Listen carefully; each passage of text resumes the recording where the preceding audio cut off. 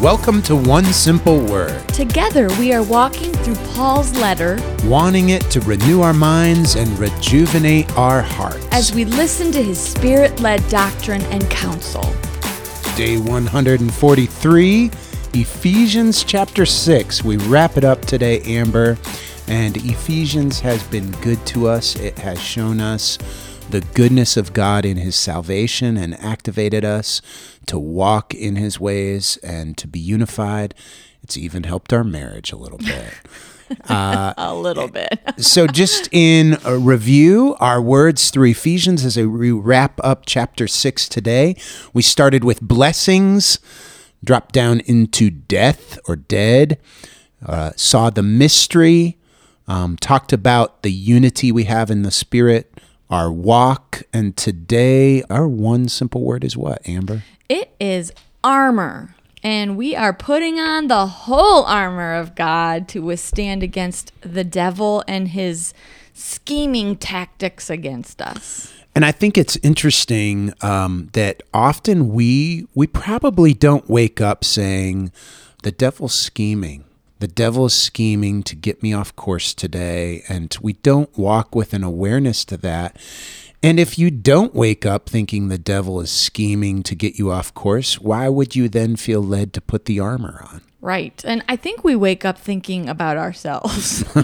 Right. Like, which is the devil working in our lives. But we have to put on Christ's power and lean on him and trust in his work. Don't leave your armor in the corner. Right. And he says, I love what he says, is that the purpose of putting on the armor is that we would be able to stand or withstand in the evil day, and having done all to stand firm. And God has given us all the blessings in Christ Jesus in heavenly places. He doesn't want us bowing down and falling down and failing and tripping all over.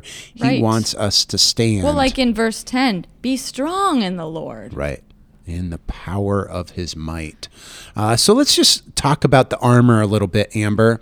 We've got the belt of truth, and I believe that that's tied obviously to what God says is right and true. And then the breastplate of righteousness, the shoes for your feet, having a readiness to spread the gospel, and then the shield of faith that you can use to extinguish all the flaming darts of the evil one. When the devil is attacking, we have faith. Right. Our response is to believe God for bigger and better things, to believe and trust him for victory. Faith is this amazing shield. And then I think the next one is I don't know if I had to pick one that might be the most important. I mean, they're all important, but the helmet of salvation, a blow to the head is a Right. bad one. Right. So, that helmet of salvation is pretty important. Yeah, it does make me think of Genesis 3:15, where God tells Satan, you know what? Somebody's going to crush your head, and you're just going to be able to bruise his heel. And I've always taught that, like, the head wound is a whole lot worse than the heel being bruised.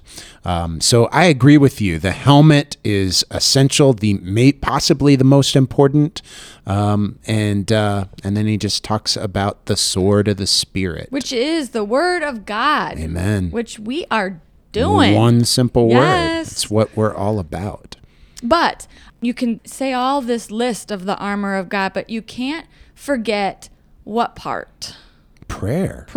Prayer is a crucial part for the soldier, and maybe even part of his armor. It makes me think a little bit of like using a walkie-talkie to tap into Command Central.